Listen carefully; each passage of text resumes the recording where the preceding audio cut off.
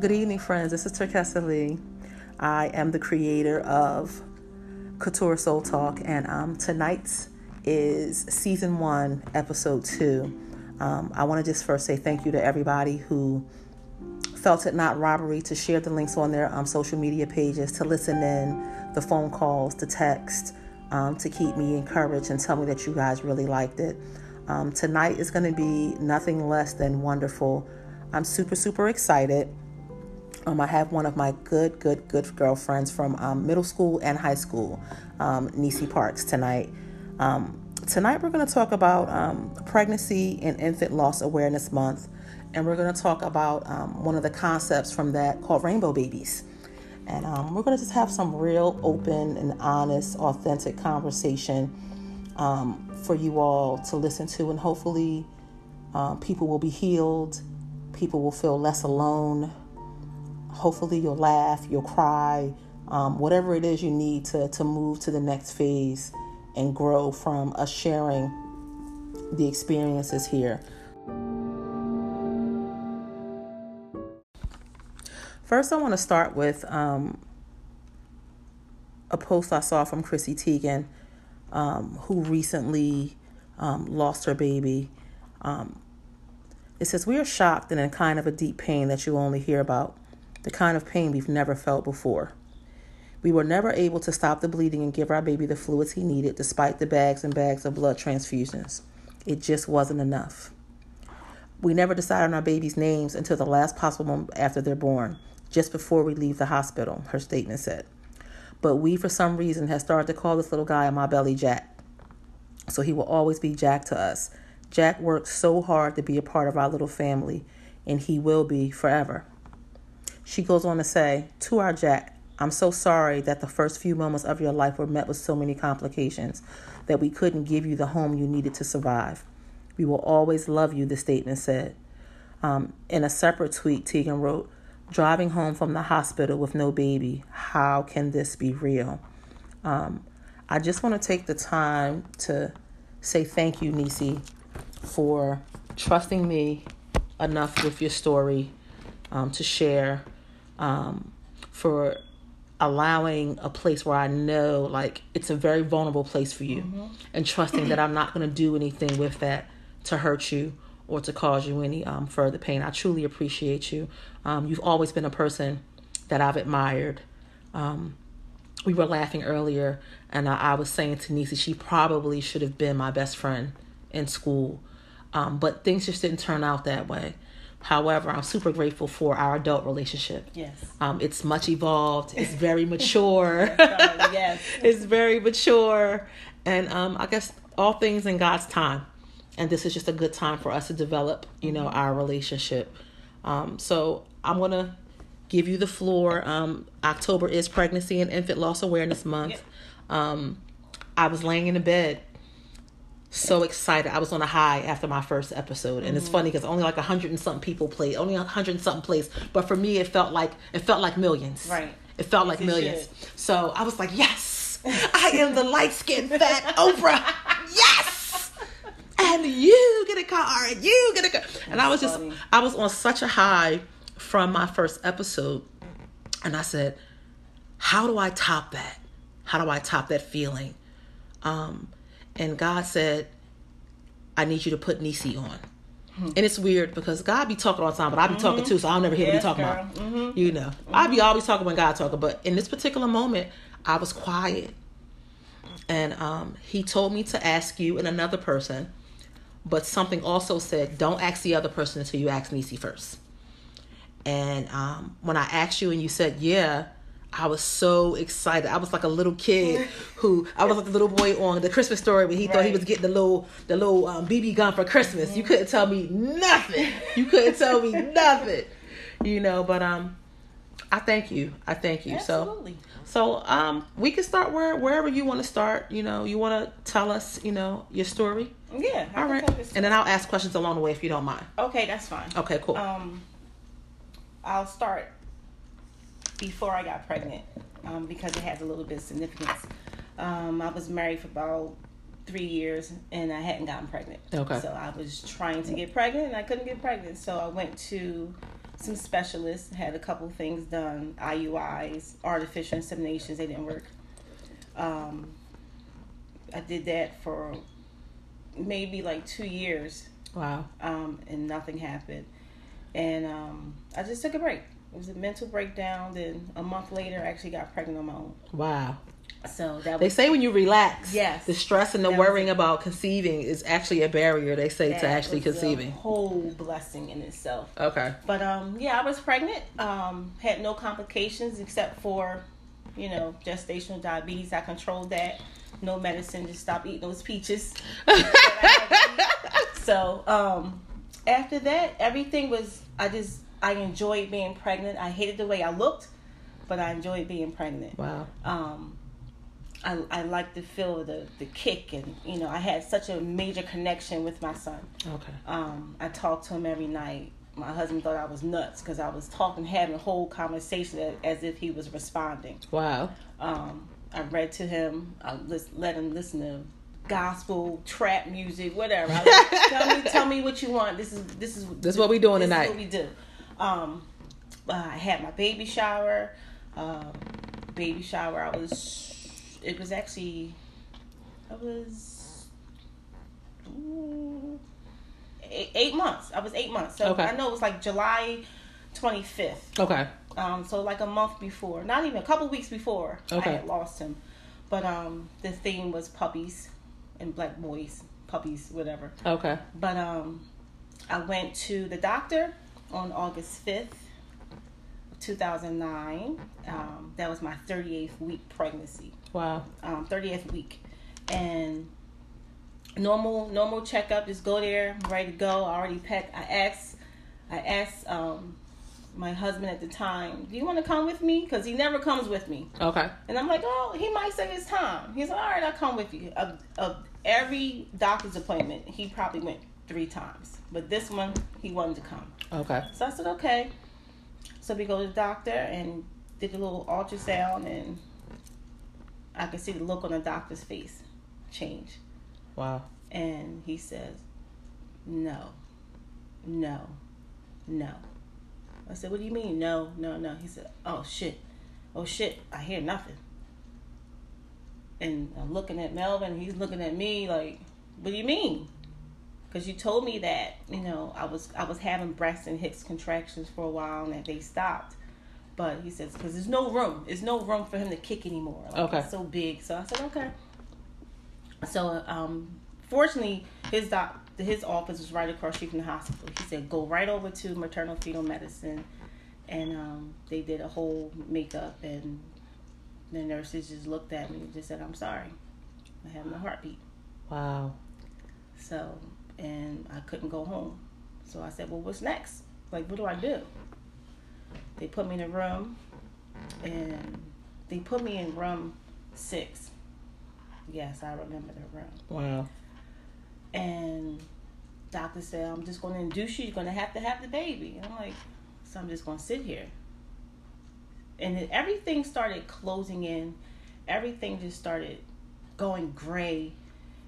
Because this is something I prayed for. It wasn't an accident. It wasn't an oops. This is something I wanted. This is your miracle baby. My miracle baby, yes. And I always felt like a little failure because I don't like to fail. You know what I mean? So it was like, oh, I defeat you. Now I got this baby. And now it was taken away from me. So I was in room 6. And all night long, all I could hear was women screaming in labor. Oh, my goodness. Women screaming. So I got up, went to the desk. I'm not staying here. Either move me to another room or I'm going home. I can't do this. I can't do it. The emotional strain of that. Oh my goodness. It was listen, it's been 11 years and it feels like yesterday. So they moved me all the way to the end, couldn't hear anything, and I just sat there and waited. They gave me what do you call it? The epidural. Nothing happened all night at all. The nurse, her name was Shirley, didn't know me from Adam. Everyone kept coming in, the family. I didn't want to see anyone. I didn't want to see anyone. But she climbed herself in that bed and stayed with me all night. Get out of here. All night long. I sent my husband home. I don't want you here. Like he sat outside, but I just couldn't grasp the fact. And it was always, you walk in, they looking at, I'm the one that's losing my baby, but me, I always want to fix everyone. Okay. So you come in my thing, and now I'm consoling. You're trying to keep them comfortable, yeah, and so, try to make it less uncomfortable for them when you're the person that's really experiencing the pain. Exactly. So, that was the experience that I had. I actually gave birth to him the next day, August 6th. Wow. So, I went home that same day because, they make you stay in the hospital. I said, I'm not staying here. And they hand you this little purple box. The purple box they call it the fallen leaf box. They give you a lot of literature in there and things like that. And the fallen leaf is basically, the leaf that fell off from the tree too soon. Okay. So that's what it is. And that's it. Probably like a month or two, it set me into a severe state of depression. I can only imagine. I was on anxiety medication. Couldn't go back to work. Couldn't see family. I stayed in my room. And as I just told you, my baby shower was a couple of weeks prior to losing my son. So you got all this baby stuff all over, everywhere. All over. Everywhere. And it took over. We actually had 4 truckloads to bring it from the... Wow. So I couldn't go downstairs. Okay. I couldn't go downstairs and see those things. Yeah. But let me reverse back because I want to go back to what Chrissy Teigen said. Leaving that hospital because some lady, she was leaving. She had her little baby in her arms, and it was something that struck me. And when I read that article, I said the same thing. I said I wasn't supposed to leave here in empty arms. I was not supposed to. I'm really gonna try not to cry, Nacy. Yeah, I'm really gonna try. I don't even have no promises for you right now. Yeah, but So, what my grandmother did, one of the gifts were a Build-A-Bear. Okay. So, she brought a Build-A-Bear, so I wouldn't leave the hospital in empty arms. Wow. So, with all that gave me the idea. I never went through with it. And it's funny because every October I always think about what can I do to help people. And I just didn't have the financial resource and I didn't know what to do, but I did want to start a nonprofit and it's called Empty Arms. And basically you can buy these weighted teddy bears. Weighted maybe 7 pounds. Wow, to give the feel of a baby to comfort you. Mm-hmm. Okay. So I kind of reached out to a couple of people and it didn't work out. But maybe when I retire, because I got 5 years left, that'll be my thing to do. But yeah, that's the other, because it's a horrible. It's such a. Your arms are empty. Your heart and your whole soul is empty. So it's just like what's it called? The Green Mile, just going down that long walk. Yeah, it's almost like the walk of shame. Yes, and it is because everyone's looking at you, everyone's staring at you. It's like when you see celebrities putting their hood on, trying to hide, because that's what I was doing. And I wasn't a social media person, so no one really knew. Okay. So I stayed. People kept calling me, "Where you at?" Like, I'm home. Leave me alone. And I did find myself in a state of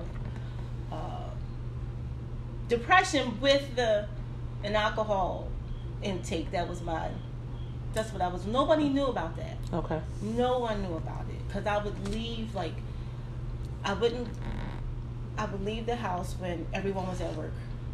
So it looked like I was there all day, and I would just go around the corner and get some stuff and stick it in the closet. And essentially, it was that with the anxiety medications, and of course, now I'm on suicide watch. Everyone's thinking, which I'm going to expose myself out there completely. I did take a lot of pills. I don't know how many I took. And I just got into bed. And I said, because the pain, I never felt pain like this. And I said, what am I going to do? Like, this is insane. Like, how can I... It was a wake-up call. After I took him, I said, no, Nisi, you can't do this. Because not only did my son pass on August 6th, my maternal grandmother died exactly a week later. Wow.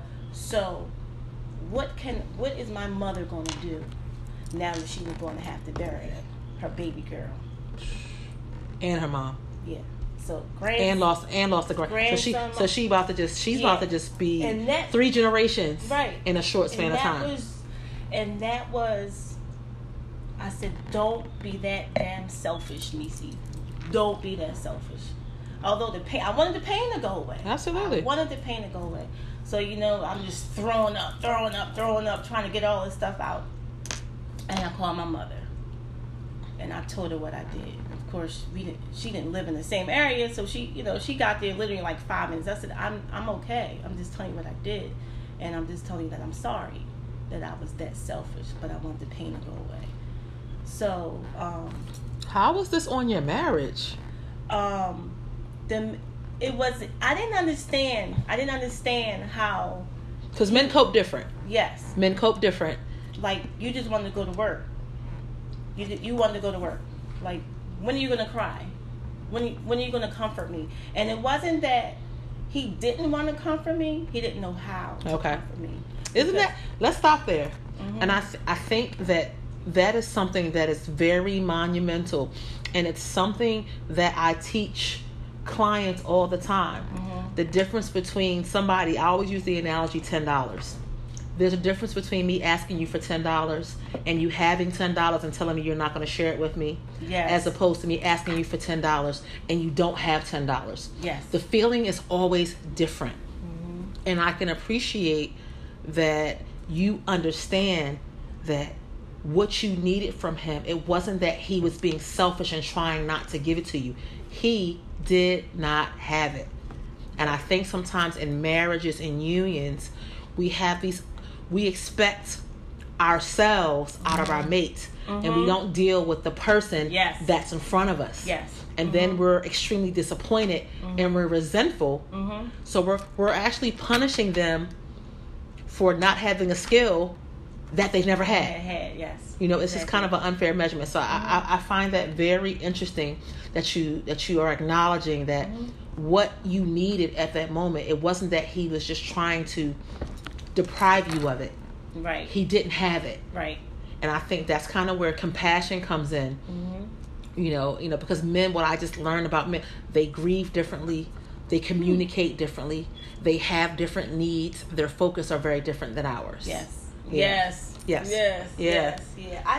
Like I said, I knew he was grieving too, but like you say, he grieved differently. He just wanted to go to work. He would come in the house, "Are you okay? Just leave me alone." And then I get mad because he's leaving me alone. Wow. I'm like, oh, I just want you here. So he's just failing a test he didn't know he was taking. Right. Got exactly. It. Okay. Exactly. So, just with all that, I decided to, it was a mutual family thing that I needed to go get help.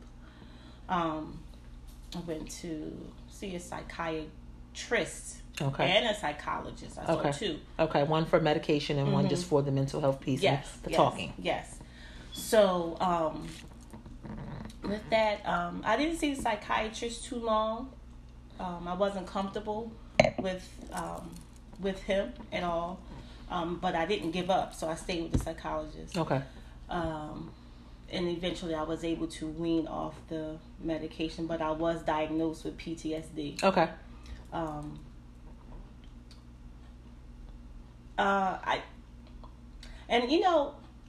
When you have PTSD, just like you see people in the war, they have they have triggers. Yeah. I still have triggers to this day. Okay. But I control it, because I have so many people that look up to me. So I have to make sure I'm right. And I don't want, and like I said, I'm very transparent in all the pain and the feels that I went through. And I decided started to go to meetings. I went to this place in this box called Compassionate Friends. We're going to talk about that location, but that's not for us. Okay. When I say us, it's not for women who have lost an infant child or a baby in utero. It's not for that. So I went back to Atlantic Care. Hold on, I don't want, because you know something, and you know we already pre-gamed, so we talked we've talked extensively about your experience. I really want you just to talk about the one time that you mustered up the courage to go, and I know, but it's such it's a hard thing to talk about, Nisi, but there is such power in that story. Yeah. And it was in that part of you telling me, we were like pre-interviewing to figure out if it was a good fit for what I wanted to do. Okay. That I saw your strength. I did. Yeah. And it was in that moment that I was like, yes! Yes! You know, and I'm just like a little kid on Christmas listening to you. You know, I think it's a worthy story because people really need to get a firm understanding about not just that particular thing, that particular agency or that particular group, right, but one of the things I find, especially in African Americans and minorities, when it comes to mental health services, a lot of times if we don't get it right the first time, we ain't going back. We don't go back. We ain't going back. We don't want to be bothered. We say fuck the whole thing, and we go back to being in pain silently. Yes. And you did something in this particular situation that set my soul on fire. Yo, I was like, oh my God, I just love her. Yeah. So you know, I'm just, you know, I'm so, you know. But let's talk about that. How you let's start from you looking at this card and just deciding that you're going to go to this particular group, and we're not going to mention them again. Okay. You know, we're going to just leave it. But let's talk about what your experience was. So the group was for people who have lost children. Okay. We are all in a circle. You had to give a brief introduction of yourself, and I was told to sit here in a corner. You're not in a corner, but in the one corner of the square. Okay. Everyone goes around telling their stories. I mean, there's old people there, like, you know, this one lady I never forgot. She was like 80-something years old. She lost her son to drugs. You know, so she's talking about that. And he was like 50 years old. One lady lost her son in the military. You know, there's all types of stuff. Like some people lost like 12-year-olds to, what's it called? What's the baby? Whatever. Sudden infant, like no, not that. That's said 12 now. It was some type of cancer. Okay, like leukemia or something. Leukemia. That's what it was, with leukemia. So, you know, fast forward when they got to me, and I said, you know, I introduced myself, and I said I was 38 weeks pregnant when I lost my son, and the facilitator says, okay, time is up. It's we'll come back next week and we'll start with you. So I sat here for a whole hour listening to everyone's story. And when it got to me, she basically told me that my son's death was not important. It needs to wait until another time. It wasn't important. Like I was finally able to say, okay, I'm ready to talk. Okay. And then you told me that my son was not important, because that's basically the way I felt. That's what you heard when you said, let next week. Yeah. No. So, in a state of shock, I was just so upset. I was full of rage. And I actually had to get a ride home because I couldn't drive my vehicle. Couldn't drive. I was just the tears. Too distraught. I couldn't. I couldn't. Either I was going to hurt myself or hurt someone. Just driving full of rage. And Gotcha. I couldn't do it. But the very next day, I went to Atlantic Care. The people who put that information in that box. On your purple box. In my purple box. And I said, I need to talk to Shirley. And she said, I need to talk to this social worker right now. I said, it took me a couple of months to go here, and you sending me to this shit here. This is not for us. And take it out the book. Take it out. I said, you're going to send us back to the loony bin. I said, because I mustered up enough energy to finally go and accept that Nisi needed help, Nisi needed release. And then you tell me Nisi's not that important. Donnell is not that important. Take it out the fucking box. So every day she kept calling me, are you okay? No, I'm not fucking okay, you know? So she says, I talked to my director, and I think it's a great idea, that you gave it to us. We're going to have a support group for this floor, the maternal floor, for the sudden loss of a in utero, infant and baby loss. Okay. So literally within a month, the pregnancy and infant loss support group was facilitated. Wow. When I tell you, and it's like, I guess I don't have the same level of enthusiasm as I heard when I first heard it. Like, I almost, when I talk to you, they're like, no, don't tell me too much. Right. But when I tell you, listen, well-behaved women never fucking make history. No. Well-behaved women do not make history. Mm-mm. And it took, and I said, look, and I don't, because death is just weird. It's a weird thing, Niecy.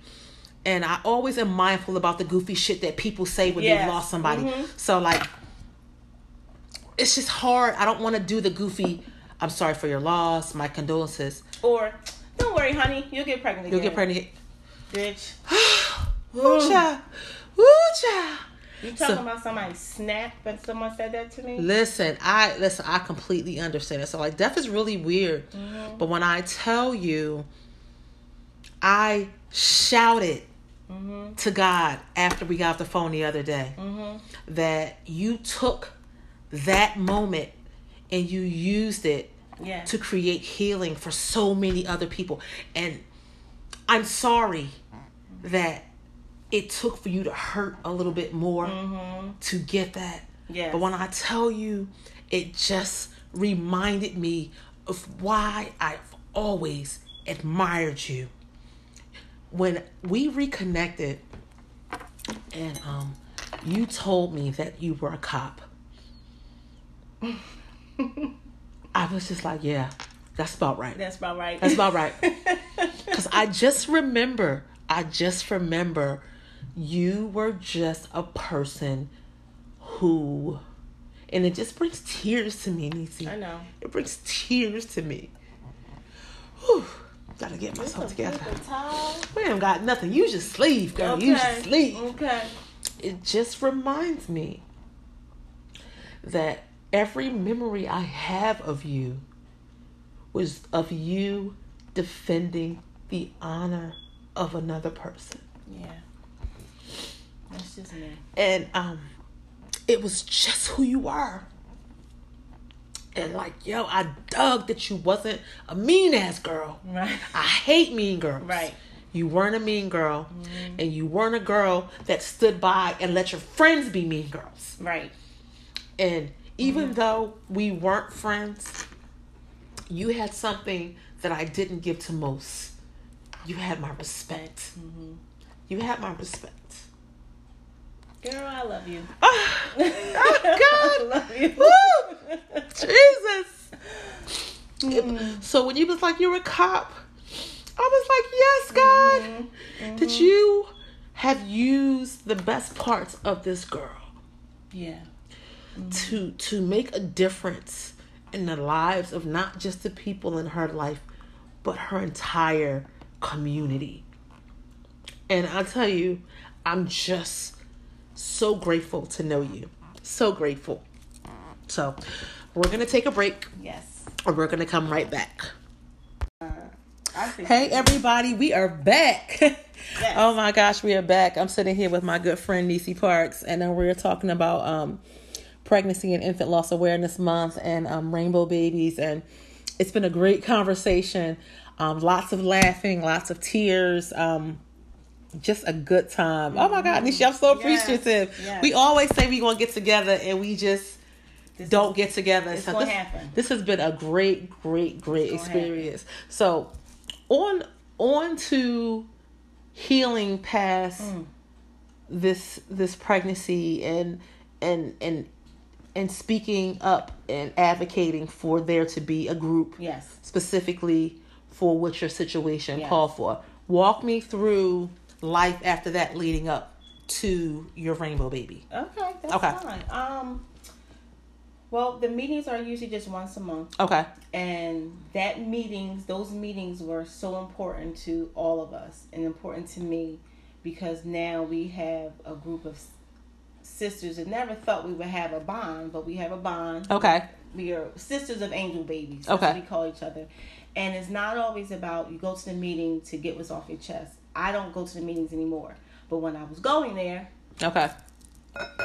I'm very transparent, as you can see. So I talk and I told them about my rage, and they're all looking at me, and they're all because they don't want to, really divulge and tell their real feelings. So It's hard. they would look at me. It's like, yeah, me too.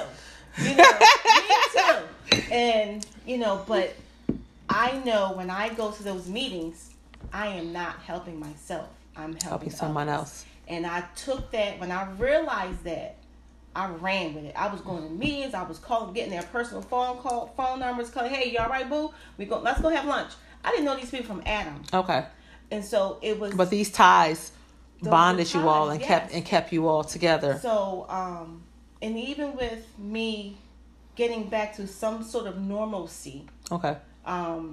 people were reaching out to me. People from work. Oh, do you think you can call my wife? She just lost the baby. lost the baby. No problem. Okay. And then I would talk to them. Okay. You can't fix her right now. Okay. This is what you should do. This is what you shouldn't do. And there's no right or wrong way. Okay. But that was almost like it was a reason why I lost my son. Right. Because I know I've helped so many different people. So can I tell you what the funny thing was when we reconnected? Mm-hmm. So we had reconnected and we became friends on Facebook. Yes. And I was just so excited to reconnect with you again. And this is a picture of you and I at our 10th high school reunion. Yes, I was pregnant with Phoenix at the time. Mm-hmm. And I just remember because I was like, wow, I was really glowing in this picture. Yes, you was. But just looking at your page and I just saw you with your daughter. Mm-hmm. And there was something different about how you talked about her versus how I talked about my children. Mm-hmm. I know how you should. It's okay, people. Just embrace it. Yes. But there was something in how you talked about your daughter that I found to be very endearing. Mm-hmm. I found it to be very, I don't even know the right word for it, but it was this intensity and deep gratitude and how you just you revered every fucking thing about this kid. She brings life to me. And can I be honest? Mm-hmm. It made me feel bad. It did. It made me feel bad. I was like, damn. Why don't I love my kids like this? Do love your kids. I do. I love them different. So, I mean, it took me some time to process because with me, I don't process fast. Mm-hmm. I am a well thought out person. When I finally come to a conclusion about something, I have to kind of sit on it for a little bit. Okay. And mull over it and be sure this is where I am. Yes. And really just kind of pick it apart and put it back together and pick it apart and put it back together. So I was just like, oh my gosh, she really fucking loves her kid. But you were in love with her. Mm-hmm. And it was just like this baby just was, she was oxygen to you. And, yes. And it's weird because that's what I call her. Because yes. I could feel that in reading your posts online. And I was just like, oh my God, am I a bad mother? I don't fucking like my kids. These little motherfuckers get on my nerves. They eat up all my food, So as I just started to watch your posts, I don't know, it made me admire you more. No, thank you. And I was just like, wow, she's really grateful for her baby. And it made me check how I take for granted. And not that I don't love my children. I love my children. When I say this is a house full of laughter. Yes, it is. This is a house full of laughter. We joke with each other. We laugh. We argue. We yell. We hug. We kiss. We have ritualistic things that just make us who we are.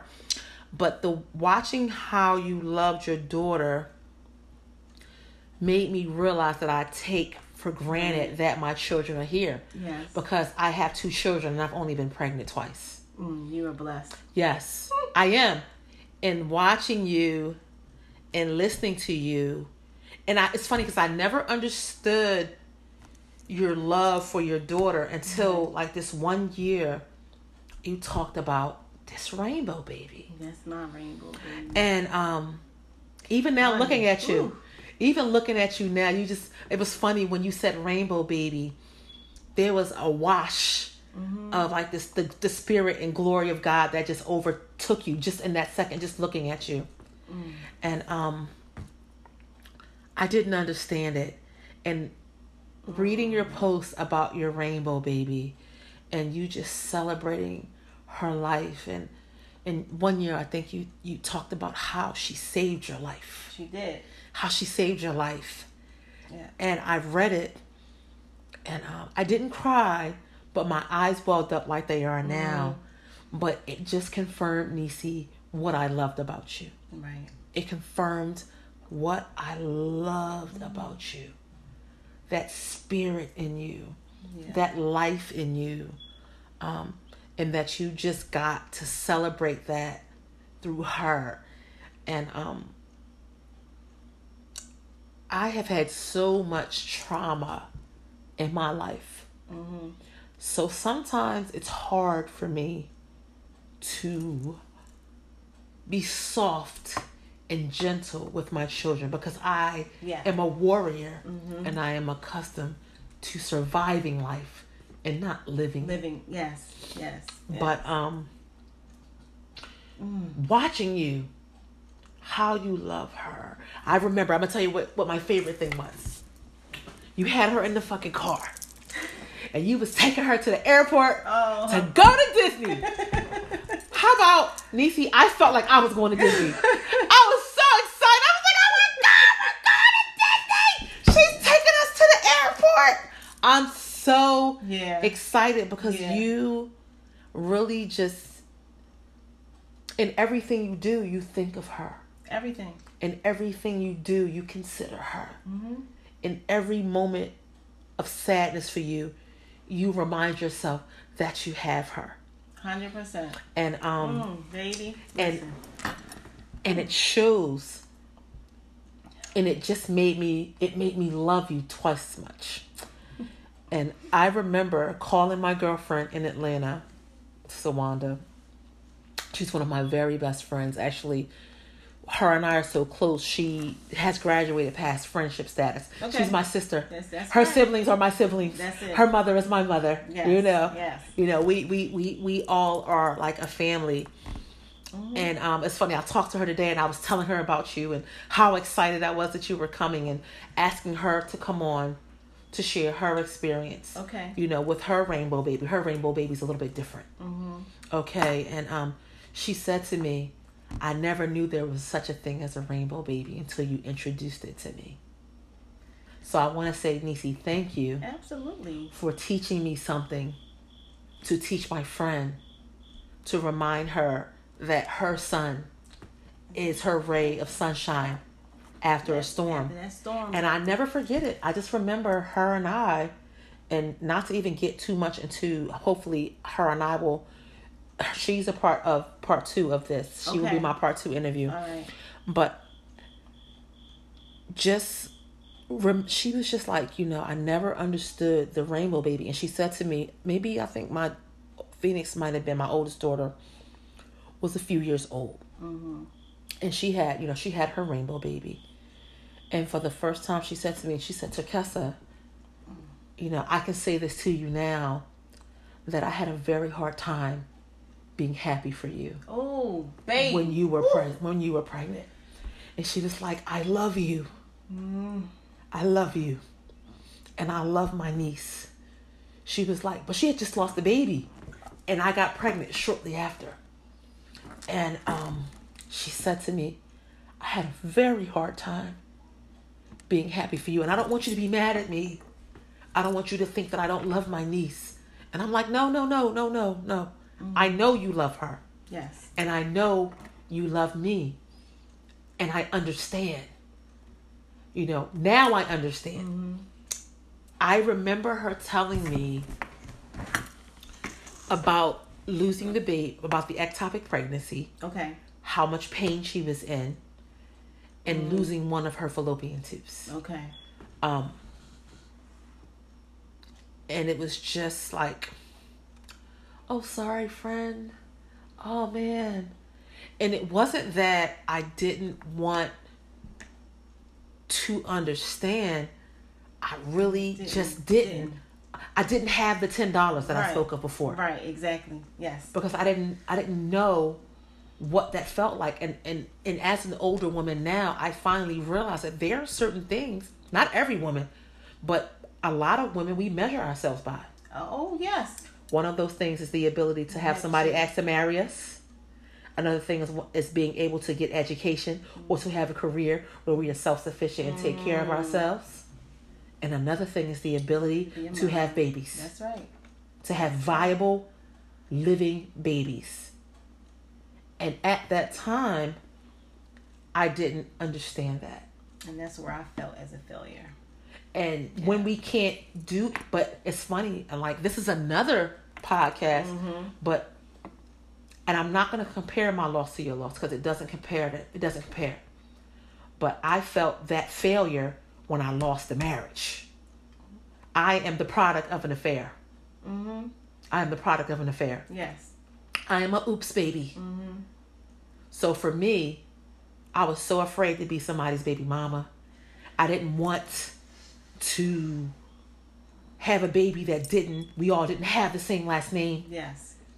So even though the relationship was toxic, abusive. Next podcast. Listen, next podcast. Woo! I was there too. I'll have you back. Oh, honey. Even though it was dysfunctional, it was abusive, it was counterproductive, I was extremely unhappy. I did not want to have a second generation of fatherless girls. Yes. So like I can't compare that to what you're talking about because nothing compares to having a life move inside you and not being able to see it through. You know, but the failing piece, right? I held on to a marriage that was failing because I was so afraid of feeling a second round of rejection. And it's just a freakish thing. The things that we measure ourselves by. Yeah. And I tell you, Nisi, this is just, I really, really just admire where you are. Tell me about your rainbow baby. Just give me a briefing about like when you found out you were having her. Did you have the fears that she wouldn't make it? Were you anxious during the pregnancy? Oh, well, after I lost my son, I had 2 more losses. Oh my God. How about I didn't know that? Yeah, I had 3 losses within 9-month period. Sheesh. So 3 years later, I got pregnant. Wow. After in vitro. I did in vitro, popping all these eggs in. None of them took. Thousands of dollars down the drain. And I just, all right, whatever. I'm gaining all this weight from all these hormones. I'm just going to go to the fat doctor and get some weight off. And I called my sister. It's like a month into me going to the doctor. I said, I'm not going to take these pills anymore. I'm not going to take these shots. I said, it's messing up my cycle. I haven't got my period. Okay. And she was like, bitch, they do not mess up your reproduction. You are pregnant. I said, ain't no way. I can't get pregnant. I can't. Wow. We went to the store and bought about 6 boxes. Don't you like when you got to get 6 to confirm because the first one might be wrong? Right, yeah. So I was in complete awe because I prayed. But I tell you what, the second I got pregnant, well, not second, the second I found out I was pregnant, it sent me to another state of depression because I was so afraid that God had said, you are just going to be a stepmom. Wow. You're not going to be a mom. Just take it.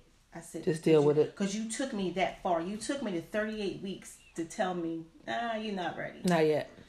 So I was afraid. So the entire pregnancy, I was in therapy. Wow, Nisi. Entire pregnancy. I never took pictures. There's no pictures of, maybe 2 sneak pictures, but I never took pictures being pregnant. I didn't want anyone to see me. I stayed in the house. Were you just afraid that you didn't want people to see you pregnant? I was afraid to disappoint people. Wow. When I was going to lose, because it was not if I lose this baby. It was when. When. Jesus.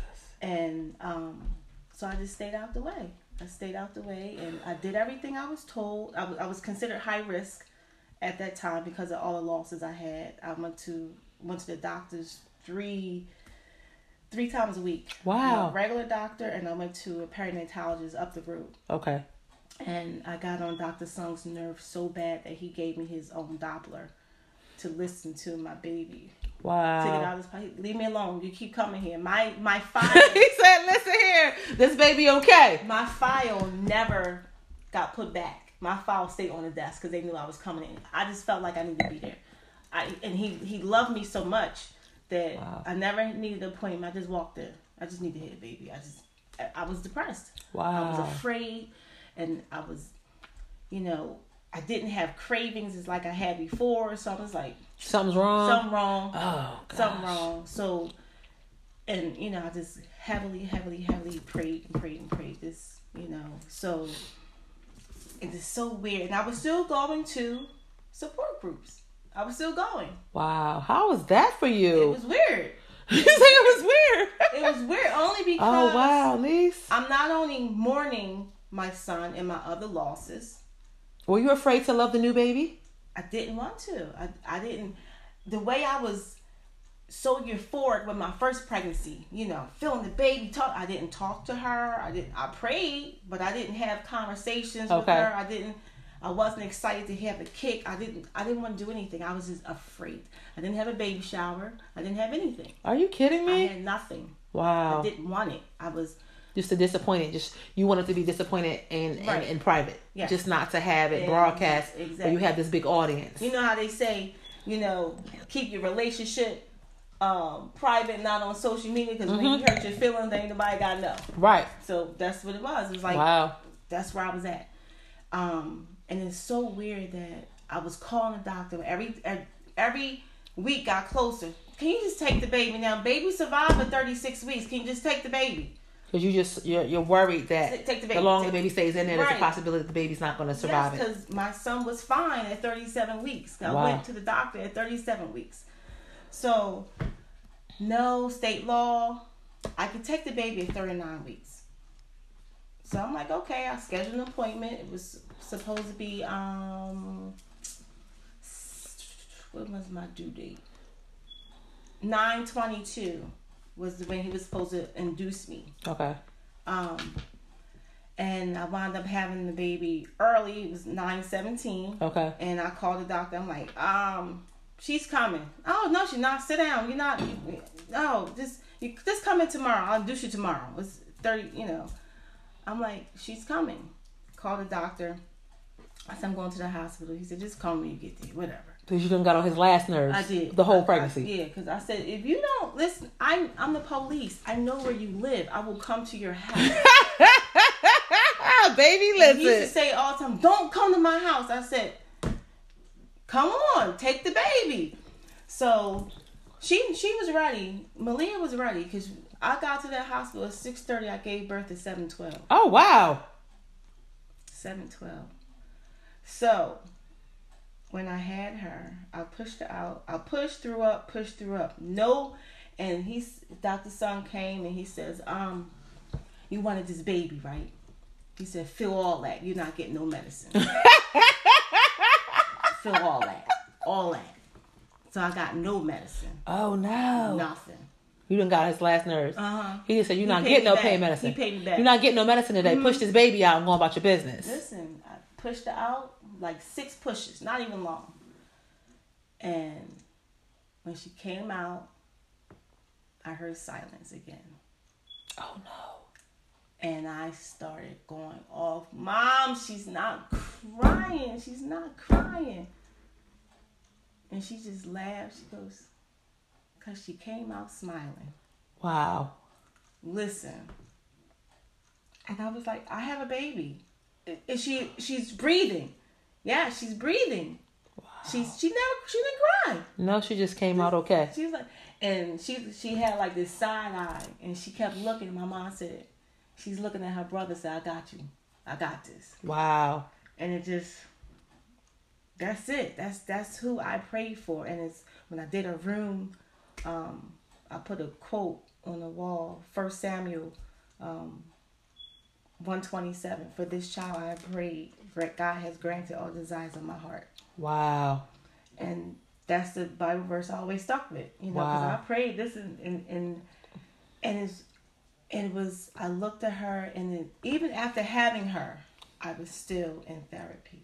Wow. Because I said, all right, what you doing? What you doing, God? Just wait for the other shoe to drop. What you doing? You know, so now I can see, I can smell it, I can, hold her. And I lost a tremendous amount of sleep. Most new moms, are tired because the baby's up all night. Right. That little girl slept all night. And you just wide awake because you're afraid because you just waiting. And just looked at it. And she was, she's always been a precocious kid. She rolled over like the first week. And the doctor was like, don't put her on. She rolled over in the hospital. And I said, I didn't do that. I didn't put her, they always say put the baby on the back, man. Right. She is stomach sleeper. That's what she do. And, but yeah, Malia might have been a little over 1 when I stopped going to the therapist consistently. Okay. Because it was just like, I'm waiting.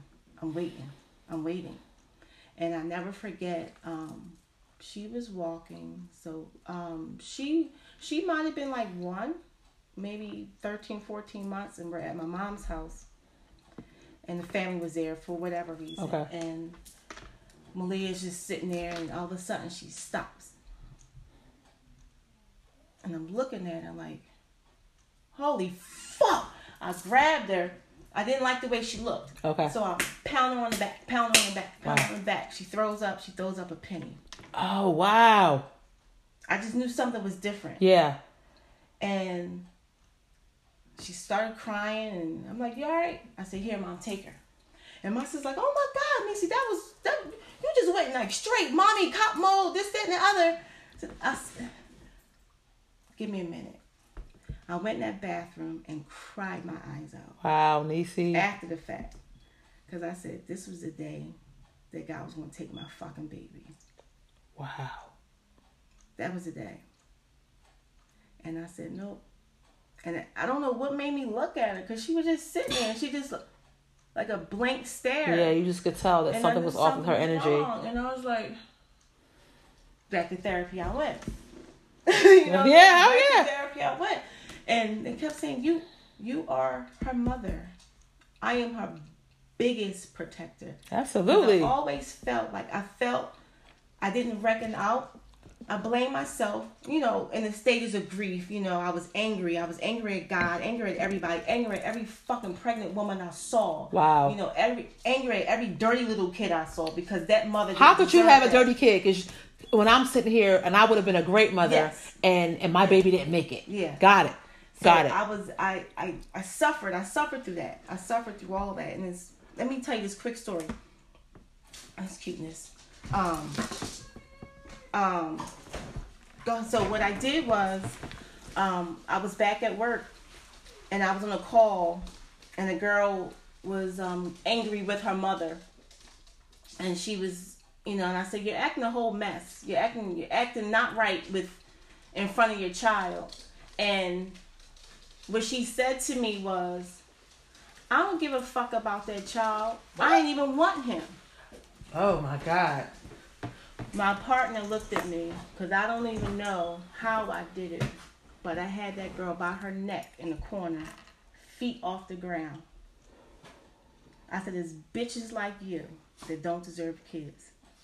It's people like you that don't deserve kids. And it sent me into a whole nother great space, because like I said, I didn't even know where I was when I did that. My partner told me, yo, Nisi, you did this. So I remember her grabbing me by my shoulder and saying, put her down. Put her down. And that's why I said it's back to that. That's the trigger. The little things that trigger. Yeah. And But anyway, that for the 3 years, I tried to get pregnant. I got pregnant in 2009. 3 years again, I lost those babies. 3 years later, I had it. So for that entire 3 years, I was in a super, super dark space. I wasn't myself. Yeah. I wasn't myself, and I was in my own personal storm. Wow. That's a great way to conceptualize that. Yeah. I was in a dark place, but I was in my own dark storm. Mm-hmm. It wasn't anything that anybody created for you. Yes. It was your reality, but it was self-created. Yes. It was self-created. Yes. Let's fast forward a little bit because we're gonna wrap it up in a few. First, let me say I just appreciate you so much. Yes. I appreciate your honesty. I appreciate the mother in you. There are things about you that make me aspire. I don't know if it makes me aspire more so than it makes me more conscious that there are other pieces of me that I can give to my children. Yes. I can say honestly that just from talking to you the other day, there are some things that my oldest kid needs from me that she, like, just while she's doing her work, rubbing her feet. Yes. Giving her more physical touch. I am a disciplinarian. I'm a single mom, so I have to have masculine and feminine energy a lot. Yes. I find that I had the masculine energy in me just dominates, but that the feminine energy in me is what heals them. Yes. It's what makes them. Yes. So I have been a lot softer this week because of talking to you. I have been more maternal this week. Yes. Because of talking to you. I have become more emotionally available to my children because of my talk with you. We're going to close out. Helping everybody. Yeah, you are. We're going to close out, but I just want you just to tell me the things that you love about Malia and what it does for you. Because you crack me up because you call her your little broke bestie. I crack up. They are. They always asking for some shit though, right? Yeah. That's like, you got that one friend. Oh, let's go do this. And don't have nobody. And don't have nobody, baby. Listen. No. Yes, but my rainbow baby, like, she. First, wait. I'm sorry. Explain to the people what a rainbow baby is, and then tell me how your rainbow baby has changed your life. Well, like I said, I had that dark storm. So after every storm, which is your loss, comes when you have a birth. After every storm, there's a rainbow. So therefore, the next baby after loss is your rainbow baby. Right. So she is my rainbow baby, and she has renewed me. She's brought my life back. She's brought meaning back. She's brought my empathy back for everyone. Wow. Because I didn't have it. I had nothing. I felt myself being real cold. Okay. Again, but her smile just drives me wild. Like I said, she came in this world smiling, never cried. She never cried as a baby. Wow. I used to say, she doesn't cry. Like, what do I have to do? But she's my partner. And I tell her, you're my best friend. You can't be my best friend. You're my mom. I said, but best friends tell everything to each other. And I said, I don't keep anything from you. I don't want you to keep anything from me. Okay. And when you need to feel safe, you can always come to mommy. Amen. So that's it. It's like people think I talk to her a little too adult-like. I never did baby talk Neither with did her. I. How about neither did I? I don't do the baby talk. Neither did I. And my children, it's funny, their vocabulary is spectacular. Yes. Their emotional intelligence is spectacular. Yes. Because I never did that either. Yeah. So it's like I said, she just brings me so much joy. And like every Mother's Day, I give her a gift. Nice. Because without her, I wouldn't be a mother. Amen. And shoot, I might have to give my kids some shit. I feel bad. My kids, I give them one request every Mother's Day. Really? Yeah, one request every Mother's Day. Don't argue and don't ask me for shit. I know that's right. Let me lay in my drawers and watch Netflix. That's fine. Let me lay out and watch TV without y'all fighting and beating each other up. Because they be in here like we on WWE and shit. Like, can y'all sit y'all funny looking asses down right now? I'm dying. Fucking stop. Go lay down. Funny. Lay down. But I really, really appreciate you just coming and talking to me today. Yes. I'm hoping that this conversation offers some healing some hope, some restoration, you know. Yeah. And I definitely want to have you back because there are many other things that we can talk about. I have lots to say. I just want to thank everybody for listening. This is Terkessa Lee with Couture Soul Talk, and I look forward to hearing you guys' feedback. Please like, follow, share, subscribe, Yes. do all that good shit if you've been blessed in any way by this podcast. Peace, God bless, and let's just continue to work on being the best version of ourselves. Good night.